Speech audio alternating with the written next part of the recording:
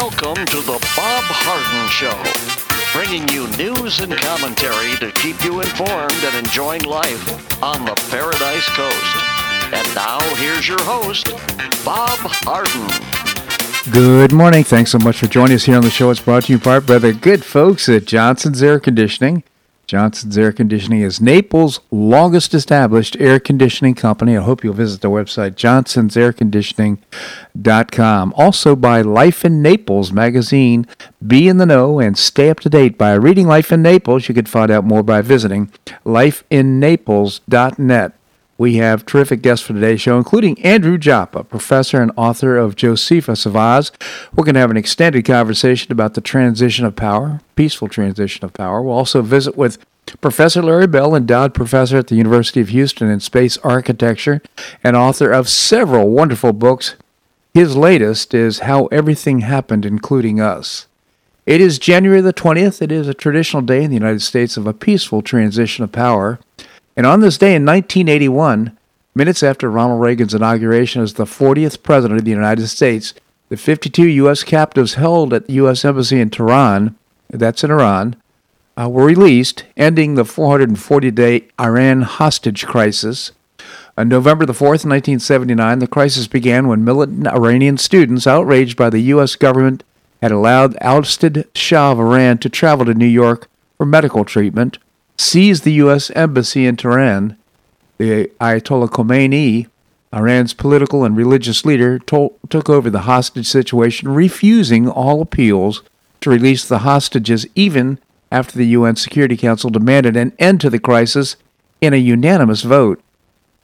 However, 2 weeks after the storming of the embassy, the Ayatollah began to release all non-U.S. captives and all female and minority Americans, citing these groups as among the people oppressed by the government of the United States. The remaining 52 captives remained at the mercy of the Ayatollah for the remaining 14 months. President Jimmy Carter was unable to diplomatically resolve the crisis, and on April the 24th, 1980, he ordered a disastrous rescue mission in which 8 U.S. military personnel were killed and no hostages rescued. I'll never forget that. 3 months after that, the former Shah died of cancer in Egypt, but the crisis continued. In November 1980, Carter lost the presidential election to Republican Ronald Reagan. Soon after, with the assistance of Algerian intermediaries, successful negotiations began between the United States and Iran. And on the day of Reagan's inauguration, the U.S. freed almost $8 billion in frozen Iranian assets, and the hostages were released after 444 days. The next day, Jimmy Carter flew to West Germany to greet the Americans on their way home. And that's the end of it. Jimmy Carter, of course, in my opinion, a failed presidency, one of the worst presidents that we've had in history. Remember, we were suffering from some sort of malaise. He blamed the lack of our enterprise and our economy doing poorly because of the citizens. We were suffering from a malaise, he said. Did you see the video of President Trump's farewell speech? If not, I highly recommend that you do so. It's, in fact, I'm posting it on my website and my blog after today's show. He delivered his farewell address on Tuesday, urging Americans to carry on the principles he fought for during his presidency. I did not seek the easiest course. By far, it was actually the most difficult, he said as he reflected on his presidency.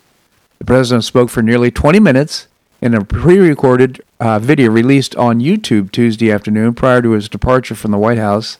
I did not seek the path that would get the least criticism, he said. I took on tough battles, the hardest fights, and the most difficult choices because that's what you elected me to do.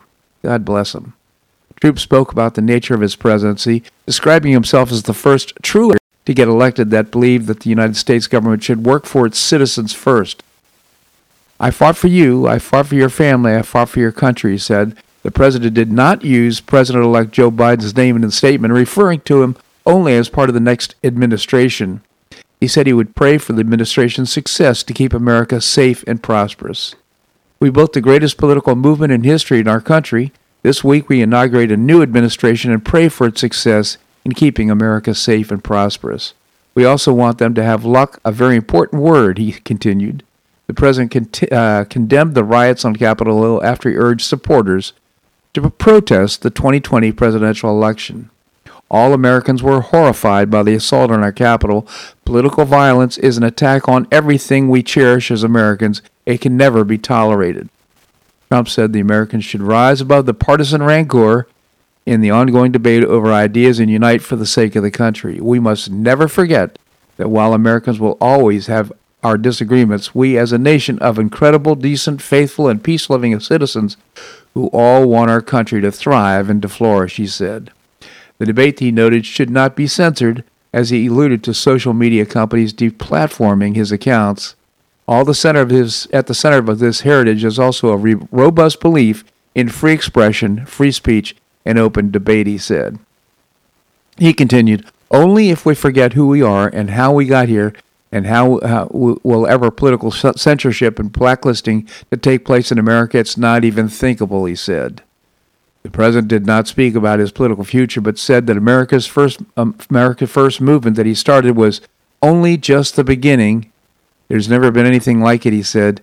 Trump said he did everything that he came to Washington to do and so much more.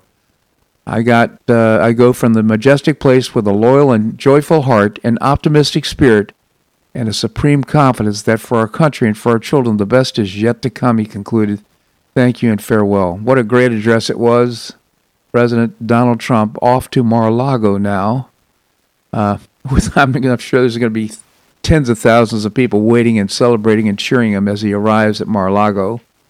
Charles Hurt, the great commentator, he wrote this: as this epic adventure of Donald J. Trump's presidency winds to a spectacular close, I'm reminded, as I've been so many times over the past 5 years, just how inadequate we sad scribes in the political press have been in capturing it all. This is the greatest political show on earth that has ever been seen, he said. By the way, President Trump leaves office with a 51% approval rating after everything that's occurred, if you can believe that. You know, they may try and tear him down in Congress. They may try and tear him down in the political party and in the discourse that goes on. But, you know, we, 75 million Americans, appreciate his presidency, what he's accomplished. And it's been a lot. He invited, by the way, his allies on Wednesday morning to at a send-off at the Joint Base Andrews, according to an invitation reviewed by the Wall Street Journal. The invitation describes the event as a ceremony, but offers few other details. It instructs guests to wear masks and says invitees can bring as many as 5 guests. The event is scheduled to begin at 8 a.m., More than 200 service members are expected to participate in Mr. Trump's formal departure, which is expected to include a 21-gun salute, a color guard, and other ceremonial units. U.S. officials said Mr. Trump is likely to make his remarks also. Very well. 8 o'clock this morning. He accomplished a lot in 4 years. It was an amazing presidency. For example, before he said, before the China virus invaded our shores, we built the world's most prosperous economy. The statement also said that America gained 7 million new jobs, more than 3 times the government experts' projections. Middle-class family income increased by $6,000, more than 5 times the gain during the entire previous administration. The unemployment rate reached 3.5%, the lowest in a half a century, said President Trump. In addition to that, the United States achieved 40 months in a row with more job openings than job hirings. More Americans reported being employed than ever before, nearly 160 million folks. Jobless claims hit a nearly 50-year low. The number of people claiming unemployment insurance as a share of the population hit its lowest on record, and incomes rose in every single metro area in the United States for the first time in nearly 3 decades. What an accomplishment. The statement also touted how the economic benefits of the Trump administration help people of all demographics and all backgrounds. It was truly a spectacular 4 years for the president in office. And before the pandemic, this was absolutely the best recovery the United States has ever seen. Americans' 401k plans, of course, were positively impacted by the Dow Jones Industrial Average. Started at less than 20,000, ended up over 30,000 in his administration. Tax cuts were amazing. He doubled the standard deduction, making the first $24,000 earned by a married couple completely tax-free. It listed many more accomplishments, and actually a list too long to read, but it was an amazing presidency in my opinion, and I think he may go down in history as, well, one of the greatest presidents of all time. By the way, he issued a flurry of controversial pardons and commutations on his final day in office, including his former chief strategist Steve Bannon and one-time fundraiser Elliot Broidy. Conspicuously absent from the list was Julian Assange. Earlier, the reports came out that Senate Majority Leader Mitch McConnell threatened President Trump with impeachment if he pardons Assange. Looks an awful lot like blackmail. What's he got to hide? Anyhow, McConnell is interested in protecting the swamp, and that was always his intention. Well, it released 143 pardons and commutations less than 8 hours before he was set to leave for Florida. Of those ultimately granted clemency in the final hours of the Trump presidency, 18 were endorsed by the Justice Department office that reviews pardons, while the rest were recommended by an array of political leaders, criminal justice reformers, and other allies of the president. A large number of the pardons and commutations were granted in nonviolent drug offenders, continuing to push within the Trump administration to curb sentences of some drug offenders. In any event, those pardons are complete. It's kind of interesting that, according to Pew Research Analysis, Mr. Trump tallied at 237 commutations and pardons. Obama issued 212 pardons and 1,715 commutations over 8 years, according to Pew Research. President George W. Bush issued 189 pardons in the same period, and Mr. Clinton 396. All right, coming up, by the way, this segment of the show brought to you by the good folks at Johnson's Air Conditioning, Naples' longest established air conditioning company. Visit johnsonsairconditioning.com. Also by Life in Naples magazine. Be in the know and stay up to date by reading Life in Naples. The website is lifeinnaples.net. Coming up, we're going to visit with Andrew Joppa, professor and author of Josephus of Oz. We're going to do that and more right here in the Bob Harden Show on the Bob Harden Broadcasting Network.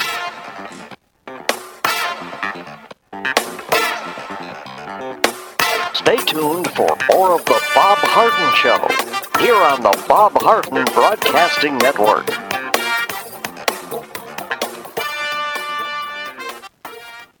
I'm Bob Harden, the host of the Bob Harden Show. One of my favorites for breakfast or lunch is Lulabee's Diner, providing great service, fabulous food, and a rockin' good time. Lulabee's Diner is a throwback to the 60s, complete with great music and a fabulous 60s decor. What I like best is a blend of great food, great value, and terrific service. Most of the friendly waitstaff has been part of Lulabee's for years. I enjoy the great choices for breakfast and lunch, and you'll find the menu has everything and anything to satisfy your taste. Lulabee's offers catering, party platters, lunch boxes, and more. Lulabee's Diner will quickly become one of your favorites for breakfast or lunch. No reservations are needed. Check out the website at lulabees.com and stop by Lulabee's Diner, open from 8 a.m. until 2 p.m. 7 days a week. Lulabee's Diner in the Green Tree Shopping Center at the corner of Immokalee and Airport Pulling Roads. Stop by Lulabee's Diner for fabulous food and for a forever cool rockin' good time.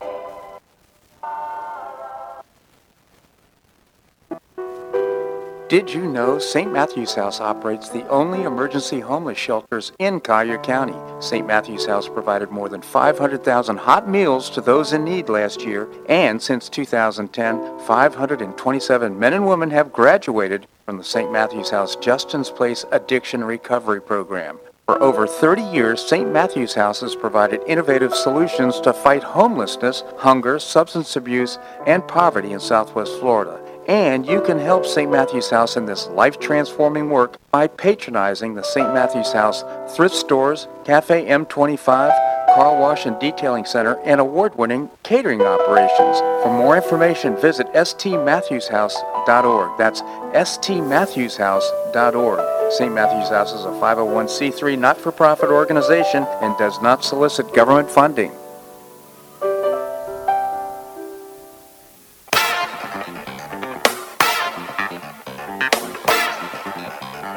Welcome back to the Bob Harden Show. And now here's your host, Bob Harden.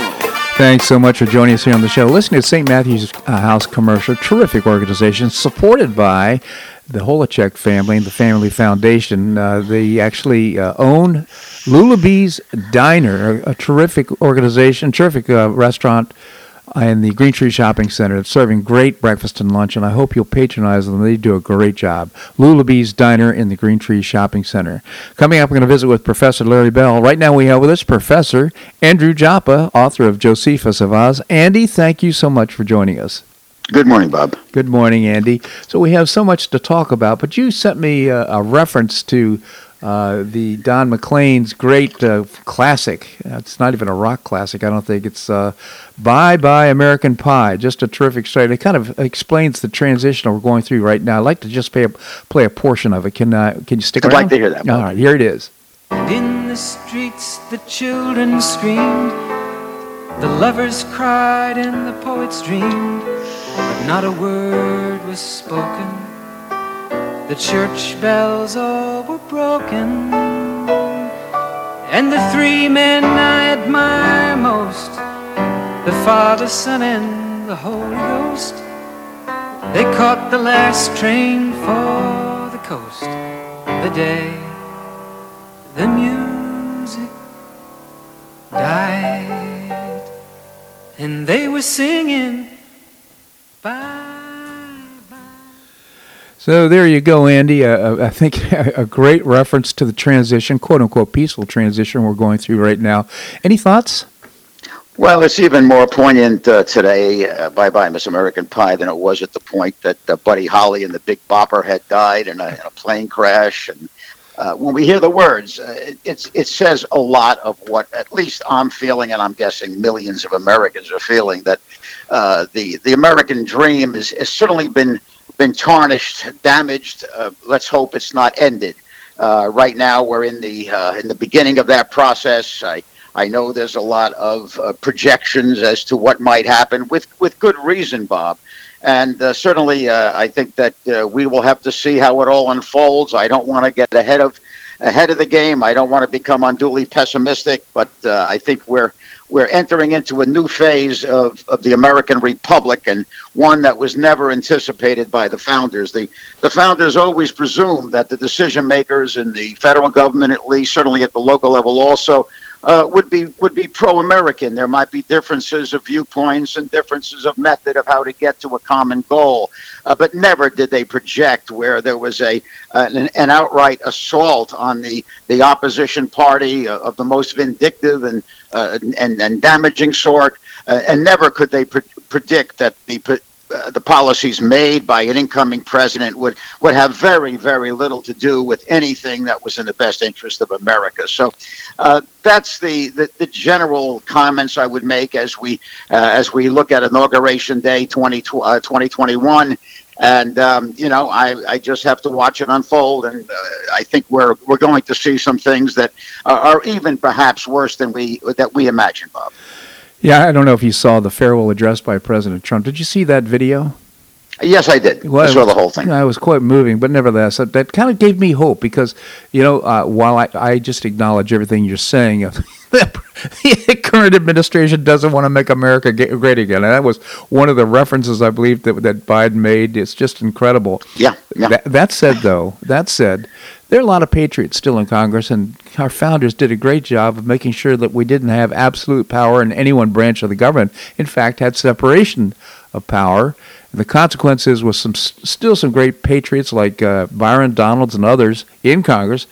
Hopefully, the road to hell will be interrupted by some good patriots with at least a vote. Well, I'm hopeful of that same situation developing. And mentioning Byron Donalds, I've seen him several times particularly on Newsmax. He's handling himself in a remarkably dignified, intelligent, and meaningful manner. I am so.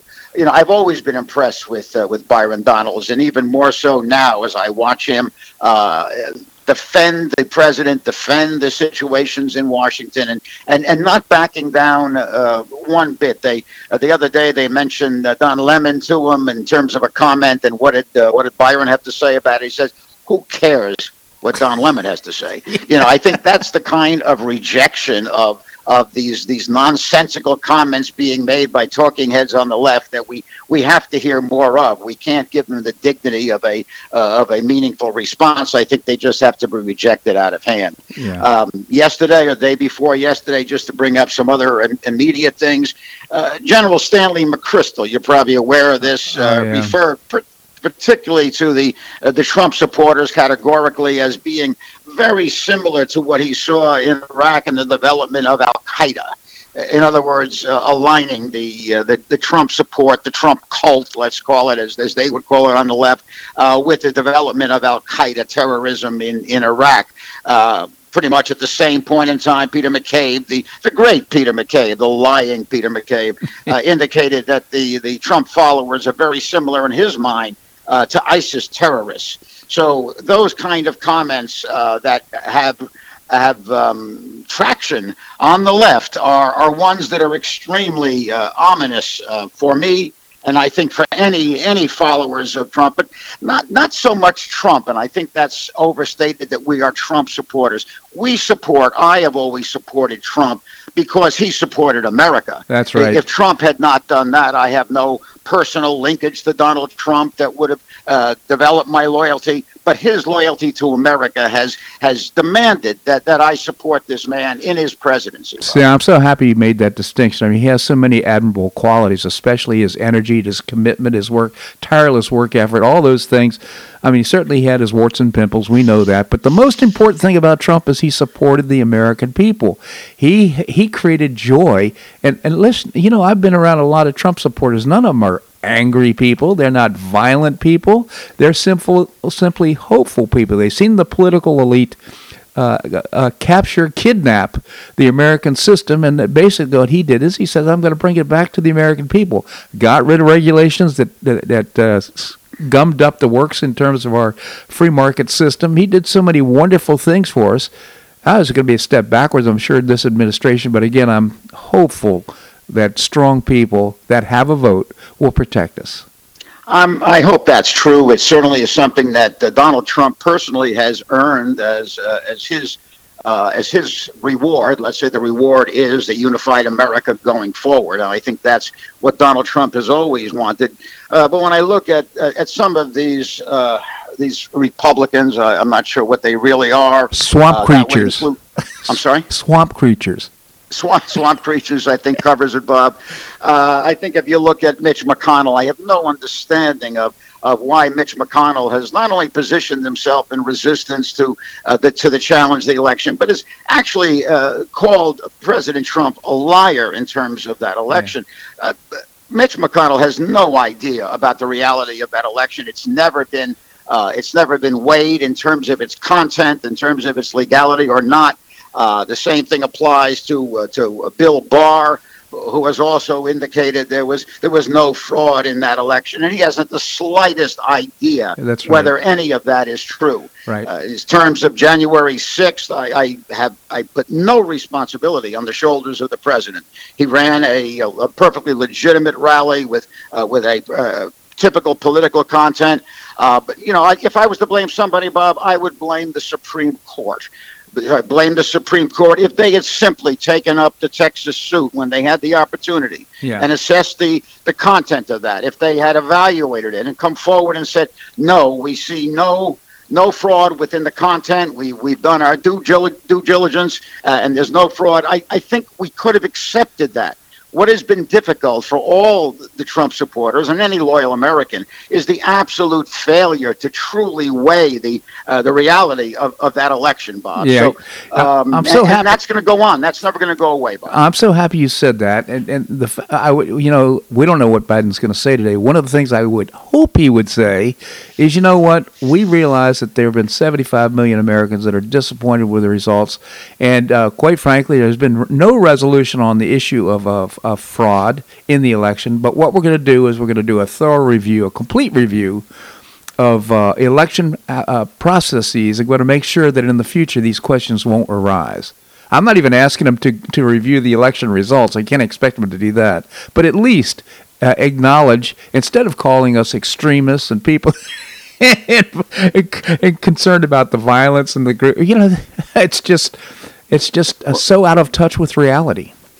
Several legitimate sources on the left have suggested that people like you and I and 75 million other Americans need to be re-educated. So I think you and I should start our re-education process today. So just repeat after me. Biden is a great man. The election wasn't stolen. Trump was a horrible president and a horrible man. Okay?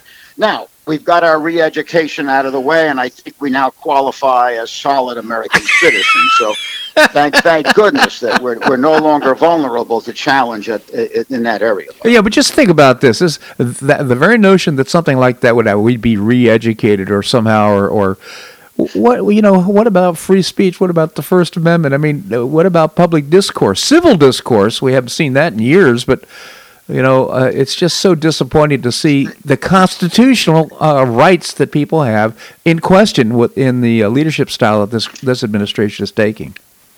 Well, I mean, this is why the slippery slope argument has a lot of significance. For example, once we allowed in the concept of hate speech as something that increased the penalty for crimes committed within hate speech being a part of it, we allowed for hate speech to become in itself a criminal act. And I think what we're going to see, and we're seeing it now, is that those people that have publicly supported the need for a recount or at least a reevaluation of this election, that's all being considered to be hate speech. And as long as this nonsense exists, that hate speech can be defined by the ruling party, as it will be and is right now, I think that we're in for a significant amount of difficulty. There seems to be no other purpose of the left other than vengeance, retribution, and seeking out their prior enemies and damaging them, if not destroying them. So that is, I think, what we have to see in our future. Now, perhaps once Biden is inaugurated and cooler heads begin to prevail, although I don't know where they're going to come from, Bob, perhaps everything that you're hoping for within your last comment can be realized. But I am not optimistic at this point. If we look at the state of Washington, D.C., 30,000 federal troops in Washington, D.C., with military checkpoints at some of the major avenues and thoroughfares, with these troops having been previously vetted, apparently, by the FBI to determine their loyalty or whether they had any prior linkage to Donald Trump. These are all extremely dangerous phenomenon, Bob, that if they get carried out to a deeper extension as time goes on, certainly I think we're in for a significant problem in this country. Bob. Right, and that doesn't even acknowledge the gloating and the power of big tech leaders and that, quite frankly, have had so much influence on the outcome of the election, number one, but number two, censoring the President of the United States, for example, his 82 million followers. This is just incredible. We have so much more to talk about. Can you stick around? I will be here, Bob. All right, Andy, we're going to have more here on The Bob Harden Show on the Bob Harden Broadcasting Network.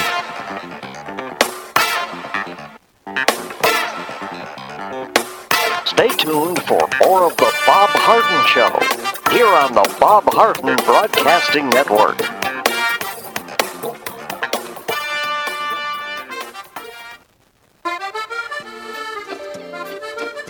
Blue Provence Restaurant is a favorite dining destination for many Neapolitans, including Linda and myself. Blue Provence, located in a historic building in the heart of Old Naples at Creighton Cove, offers a mix of French bistro cooking with bold, fresh Floridian flavors. Experience award-winning cuisine at Blue Provence and enjoy one of Florida's most extensive, eclectic, and fun wine cellars. Dining your choice of the popular Eat and Bar, the intimate courtyard garden, or the beautiful Provencal Caribbean dining room. Enjoy a wonderful and memorable evening in a casual and relaxed atmosphere that includes a taste of Provencal hospitality. Blue Provence is open 7 days a week, all year round. Visit BlueProvenceNaples.com for reservations, everyday specials, and coming events. That's BlueProvenceNaples.com or call 261-8239. That's 261-8239. Blue Provence French Restaurant in the heart of Old Naples.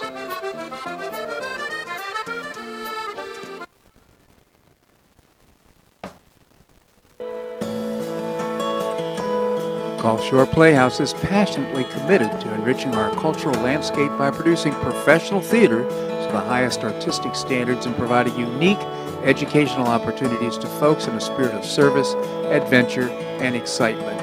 Over the past 15 years, the Playhouse has expanded immensely, outgrowing its current facilities.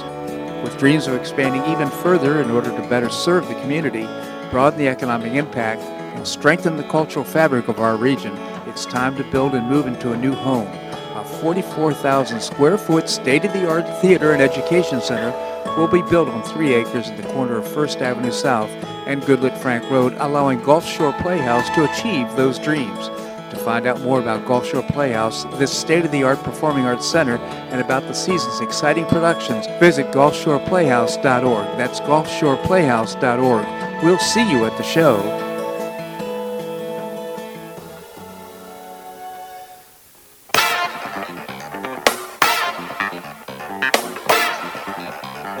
Welcome back to the Bob Harden Show. And now here's your host, Bob Harden. Thanks so much for joining us here on the show. Hearing the commercial for Gulf Shore Playhouse, certainly building a brand new, wonderful performing arts center in downtown Naples. Also a great show running right now. It's called Love Letters, and you can get tickets by going to GulfShorePlayhouse.org. We have with us Andrew Joppa, again, continuing the conversation with Professor Joppa. Andy, thank you so much again for joining us. Always good to be with you, Bob. Well, let's focus a little bit on the coming administration, some of the things that you're seeing right now in terms of the nominations and how this process is proceeding. Now, before I get into that, let me just mention one of my prior essays I had said as a almost in jest, hypothetical that the left, the academic left, would start to withdraw the degrees previously awarded. And I just thought that could never happen, but it's happening right now in Harvard. My extension of that was I can see the law schools taking away the prior law degrees, and the medical colleges removing their medical credentials.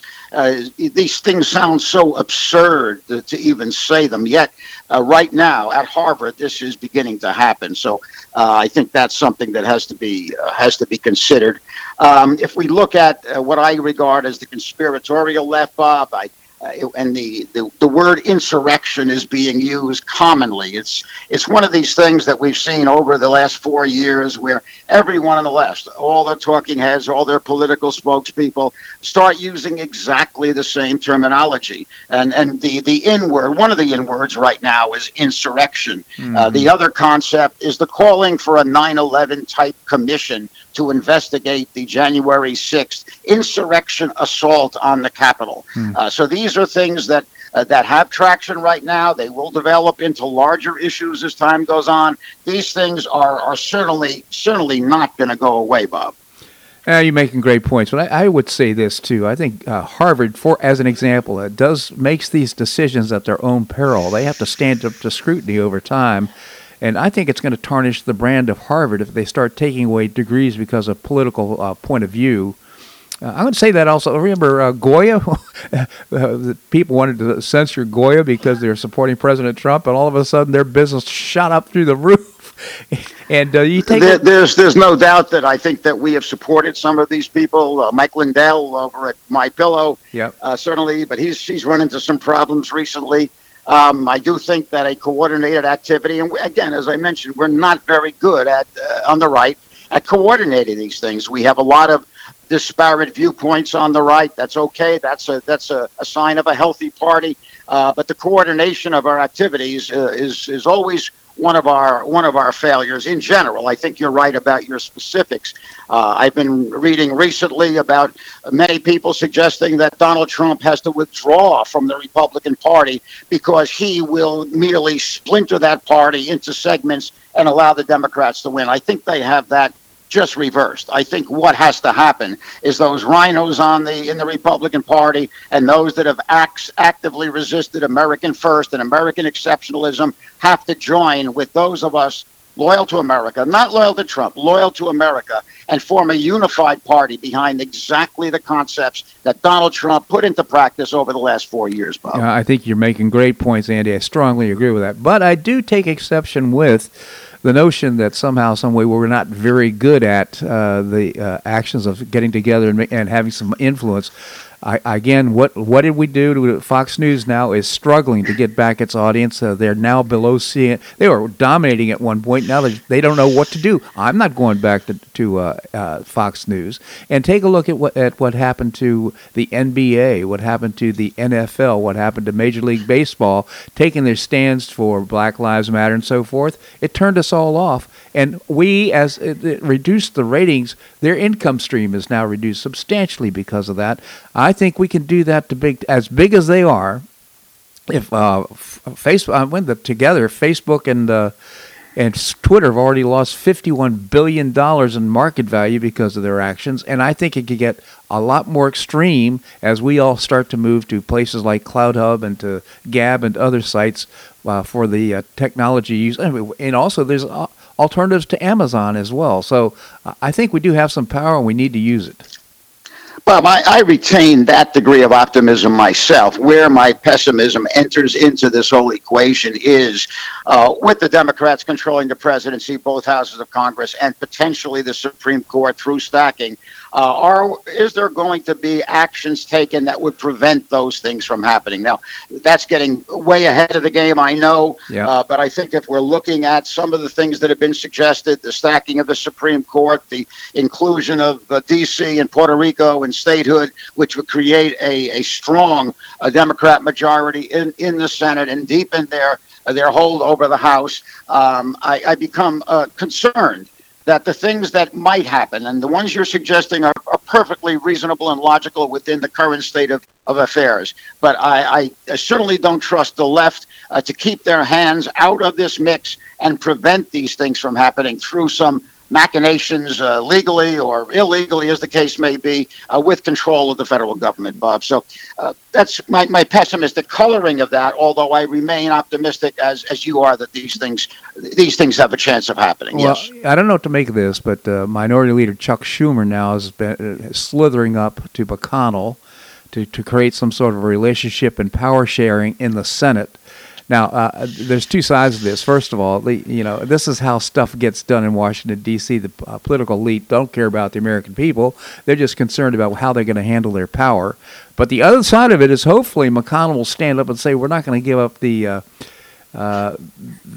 agreement on the nuclear option and having the, I guess it's the, what's the word I'm looking for? The filibuster? Filibuster rule, right.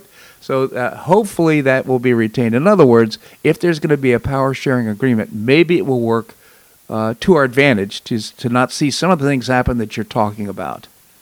Well, the power sharing, it certainly has a possibility. I don't trust Mitch McConnell at this point to do the appropriate thing within that power sharing, or Kevin McCarthy in the House. Right.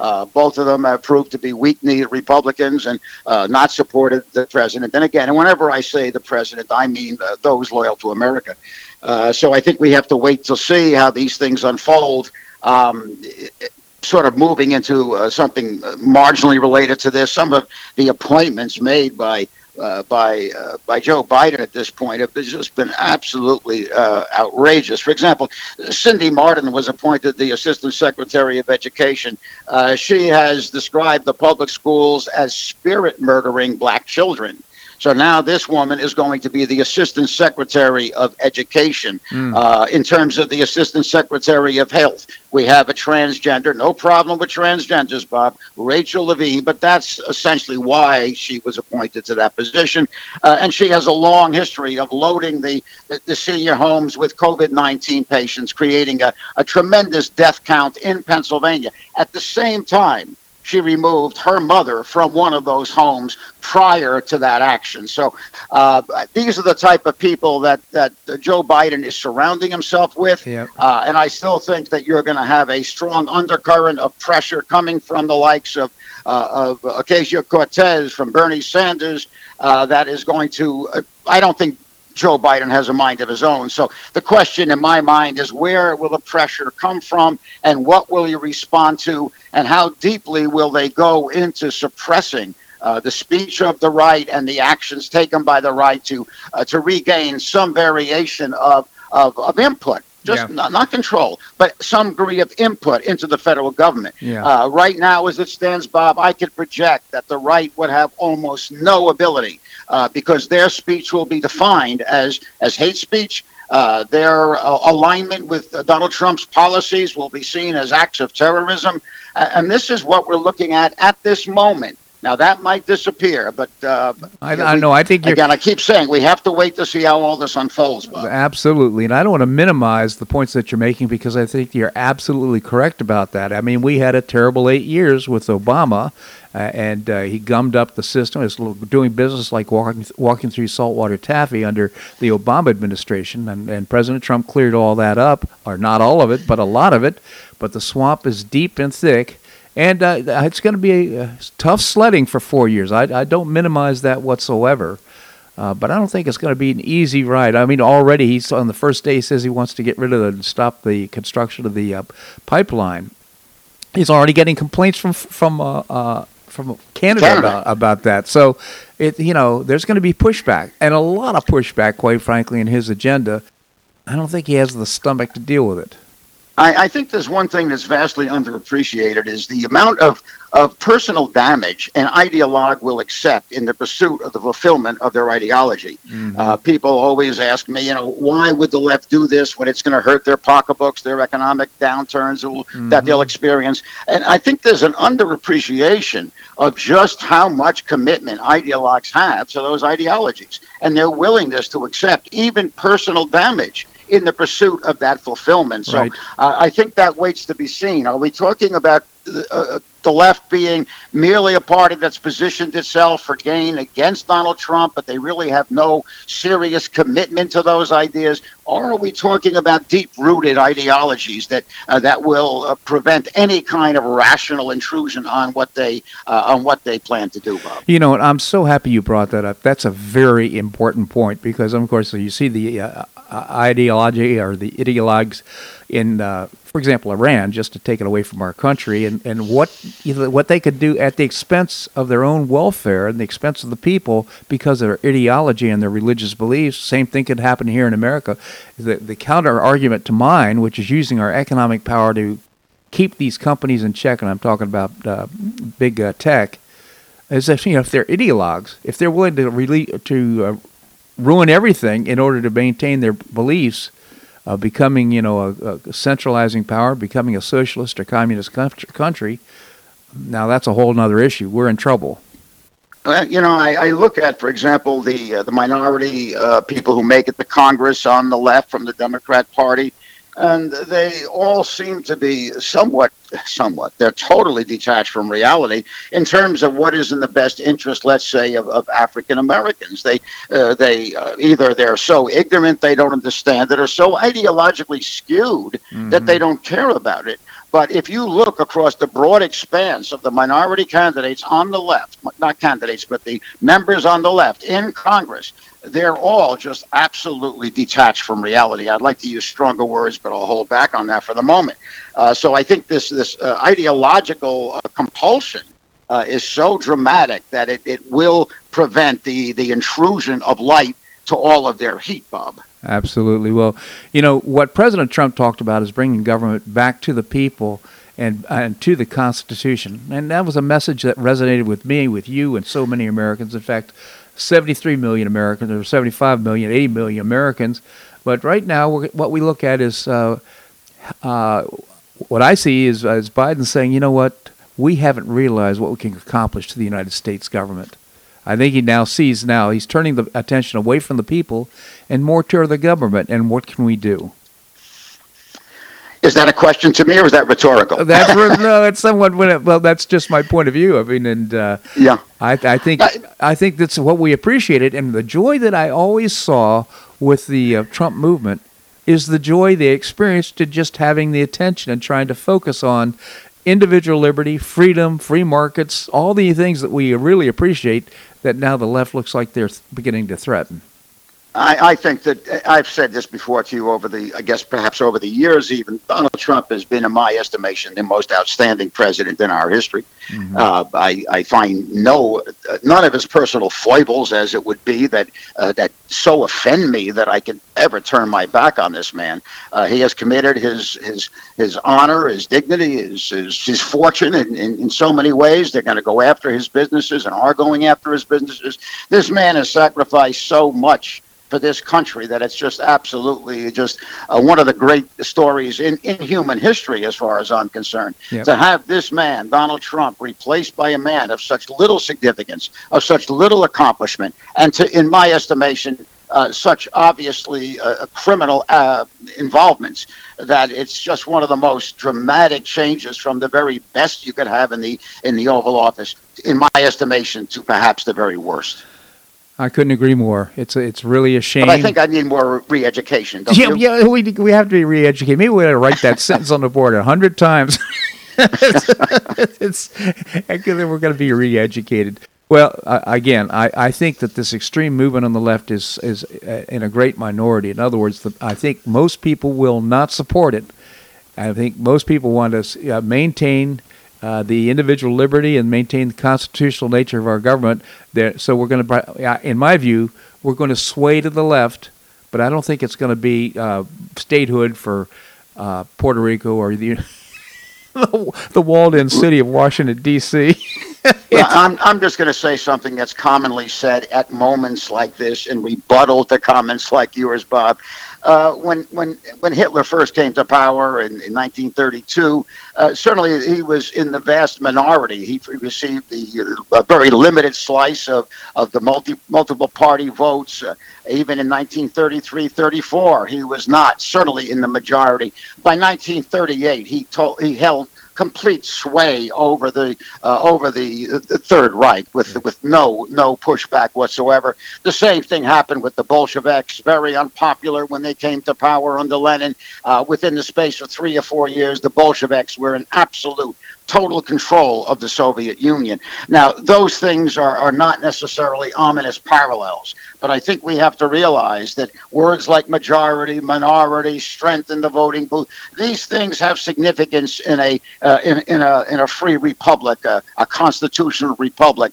But once that constitution is pushed aside as the debris of yesterday's ignorance, and somehow then we're functioning within the tyranny of today, the made up of today, Bob. I think all bets are off in terms of how this will play out, because we have no prior experience in our history as to how this will actually happen within the body of American politics. So yeah, I think that's well again, said. I've said it 1,000 times. We just have to wait and see at this point. Yeah, I would agree with you. Everything you said about the Bolsheviks, though, in Germany, of course, they were not strong economies. People were starving. Life was extremely difficult, and it created a vacuum for Hitler and others to rise. Here, Biden is stepping into a very good situation, and he stands in a position now to begin destroying it. I don't think it's going to make people happy. I'll make that the last word because it's a word of optimism. Well, let me just conclude with something that I just have in one of my most recent essays, Bob. I cite the Barry Goldwater comment made in 1964 that was totally excoriated at that time, which is extremism in defense of liberty is no vice. Moderation in pursuit of justice is no virtue. Yeah. And he was attacked, dramatically attacked for that comment. And I add as just a little disclaimer to that, what is the alternative to that comment? And I say I will very moderately defend liberty and justice. So I think that, yes, I'm an extremist in those areas, Bob, and I'm an extremist as President Trump was and is in defense of liberty. I am an extremist in pursuit of justice. And I think if we retain those values in their most extreme version, I think America can be saved. If we start to think they can be soft-pedaled or negotiated to weaker forms, I think we're lost. So we have to retain our strength, our unity, and let's hope that Providence is on our side and we can save this country over the next whatever the time frame might be. Now that is an optimistic statement, and I certainly will end with that, Andy. I always so much appreciate your commentary here on the show. Thank you so much for joining us. We'll talk soon, Bob. All right, thank you, Andy. All right, coming up, we're going to visit with Larry Bell, endowed professor at the University of Houston, Space Architecture. That and more right here on The Bob Harden Show on the Bob Harden Broadcasting Network.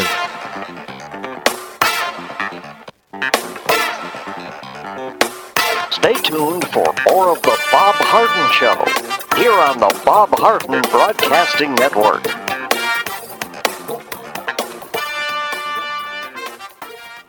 Do you or a family member suffer from chronic pain in your knees, hips, or shoulders? Joint pain can be a nagging and serious problem requiring expert and compassionate care. I know I'm Bob Harden, the host of The Bob Harden Show. Until 2006, I was suffering debilitating pain and deformity in my knees. I couldn't enjoy biking or golf or even sleep without chronic pain as a constant companion. Thanks to Dr. George Markovich and the professional staff at the Institute for Orthopedic Surgery and Sports Medicine, my pain is gone and I'm back to doing the activities I enjoy with no pain. I have a lifestyle I could only imagine prior to knee surgery, and you can too.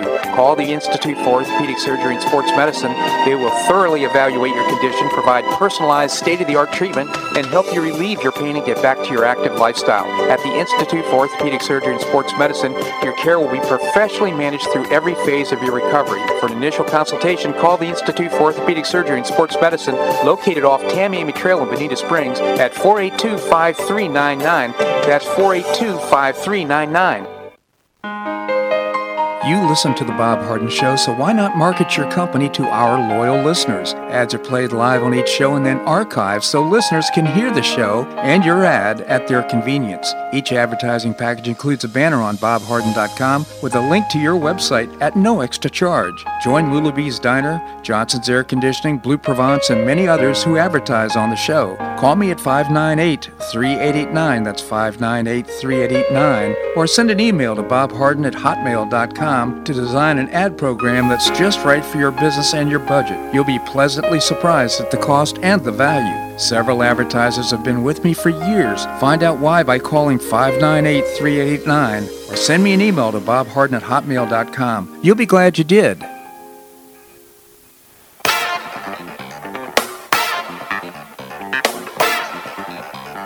Welcome back to the Bob Harden Show.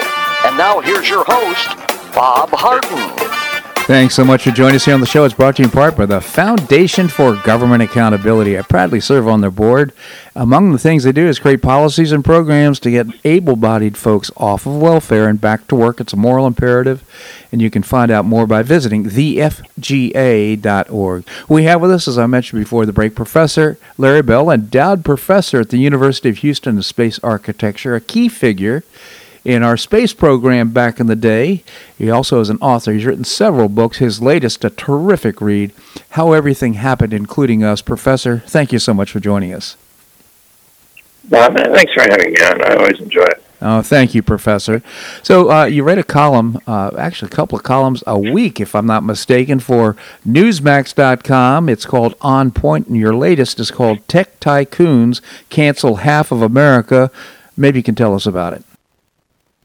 Well, I think we all realize that these are unusual times, and unusual is rather probably a kind word for what's happening today, that you could have imagined that our duly elected president has been canceled in the sense of digitally shut out of communication with the United States and the world and so on, and because of a decision of a handful of very powerful people that control communications in this country and the way we communicate with each other and the way we get information, and of course also the shutdown of Parler, and which is a threat to any organization that doesn't comply with rules that are set up by a corporation, separate corporations, business corporations.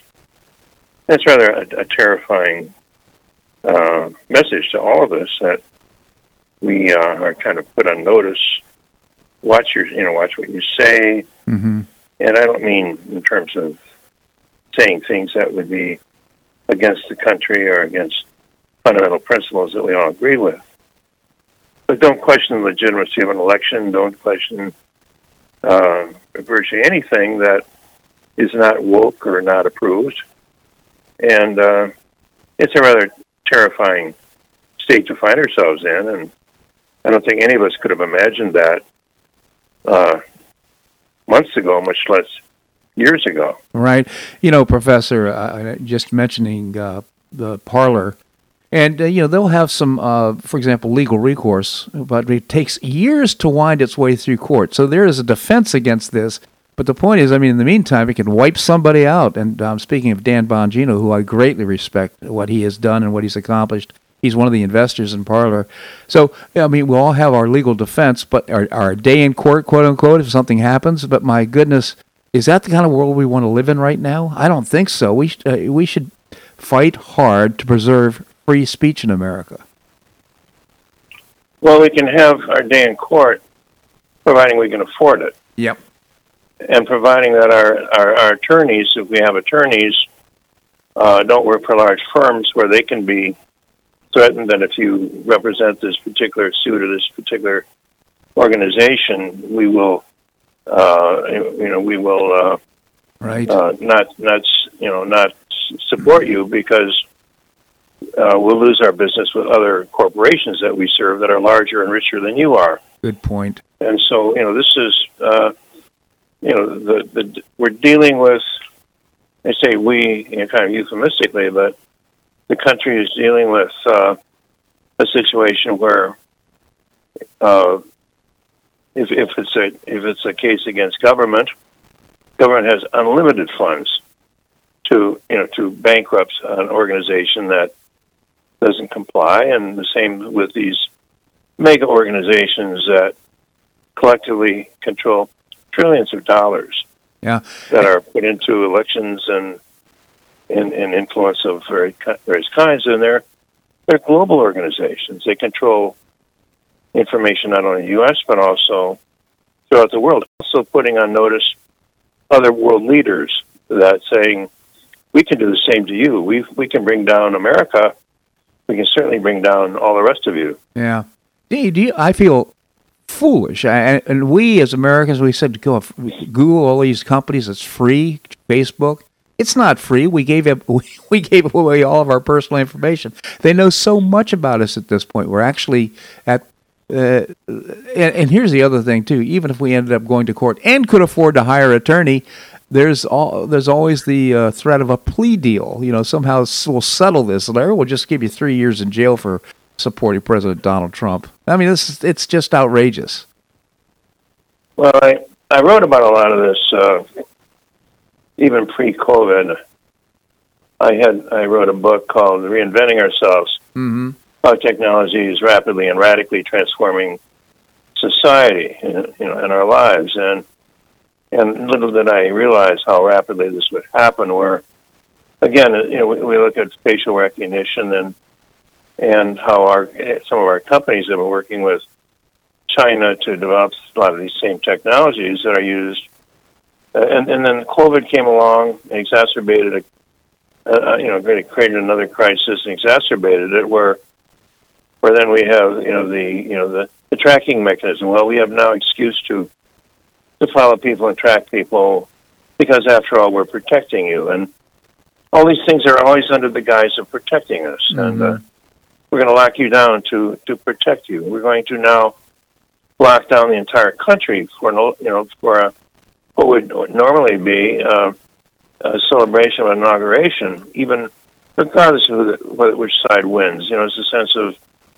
the pomp and ceremony and solemnity of bringing a new president into new leadership and continuity to our country, and we may not we may be disappointed that maybe our candidate didn't win, but in the larger picture we care about the country, and we're optimistic that leader, we want that leader to succeed. The sense, I think, and the concern today is, who is the leader? Who is that leader, and what forces push him or her, and who's behind the curtain? And it's a rather terrifying time. I had a birthday yesterday. I was 83 years old, and congratulations. Ordinarily, you think about your own mortality, which is logical. I'm a cancer survivor and went through a lot. I'm more worried about the mortality of the country, and maybe that's an overreaction. And I think so many of us feel that way now, that we want the country to be healthy. We don't want programs that we see are going to be destructive.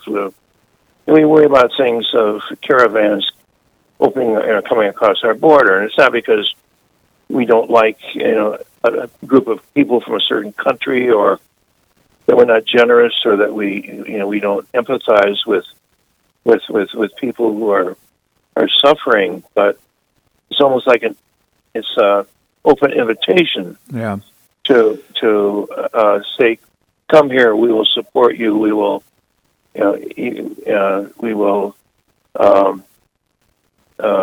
not provide any checkpoints. And the suspicion is that this is to manipulate voting again, which is already in dispute and concern. So I hate to be a doomsday person. I think most Americans want to be optimistic. We want the veil to lift. We want the sun to shine. And and I apologize today for being rather gloomy. And I really don't want to be. I'm hopeful. I think, as so many of us are, that there will be brighter days, and hopefully they'll arrive very soon. I think that your expression, you expressed what a lot of us are feeling right now, Professor. And I would just say we do have some folks up in Washington D.C. who believe strongly the way we do, and my hope is that their vote will count as we move forward. We can only now at this point pray for the leadership in the country. President Donald Trump was a great leader. There will be a void now that he's gone. We can only hope and pray that our future administration will not harm us too much, perhaps, in the tone of what you said. Professor, I genuinely appreciate your commentary here in the show. Thank you so much for joining us. Well, Bob, thank you so much. My pleasure indeed. And again, how everything happened, including us. Go to On Point. Go to Newsmax.com, and you'll scroll down. You'll see Professor Larry Bell's column, On Point. You can check out the wonderful, amazing amount of work that he's done in terms of the weaponization of AI and the Internet, the many books that he's written, cyber warfare, and how everything happened, including us. That's a wrap on today's show. I hope you enjoyed it. I certainly did. I thought I learned a lot, and I hope you did. Always appreciate your comments. You can send me an email at bobharden@hotmail.com. Tomorrow we've got great guests lined up as well. I hope you make it a great day on the Paradise Coast or wherever you are. Namaste.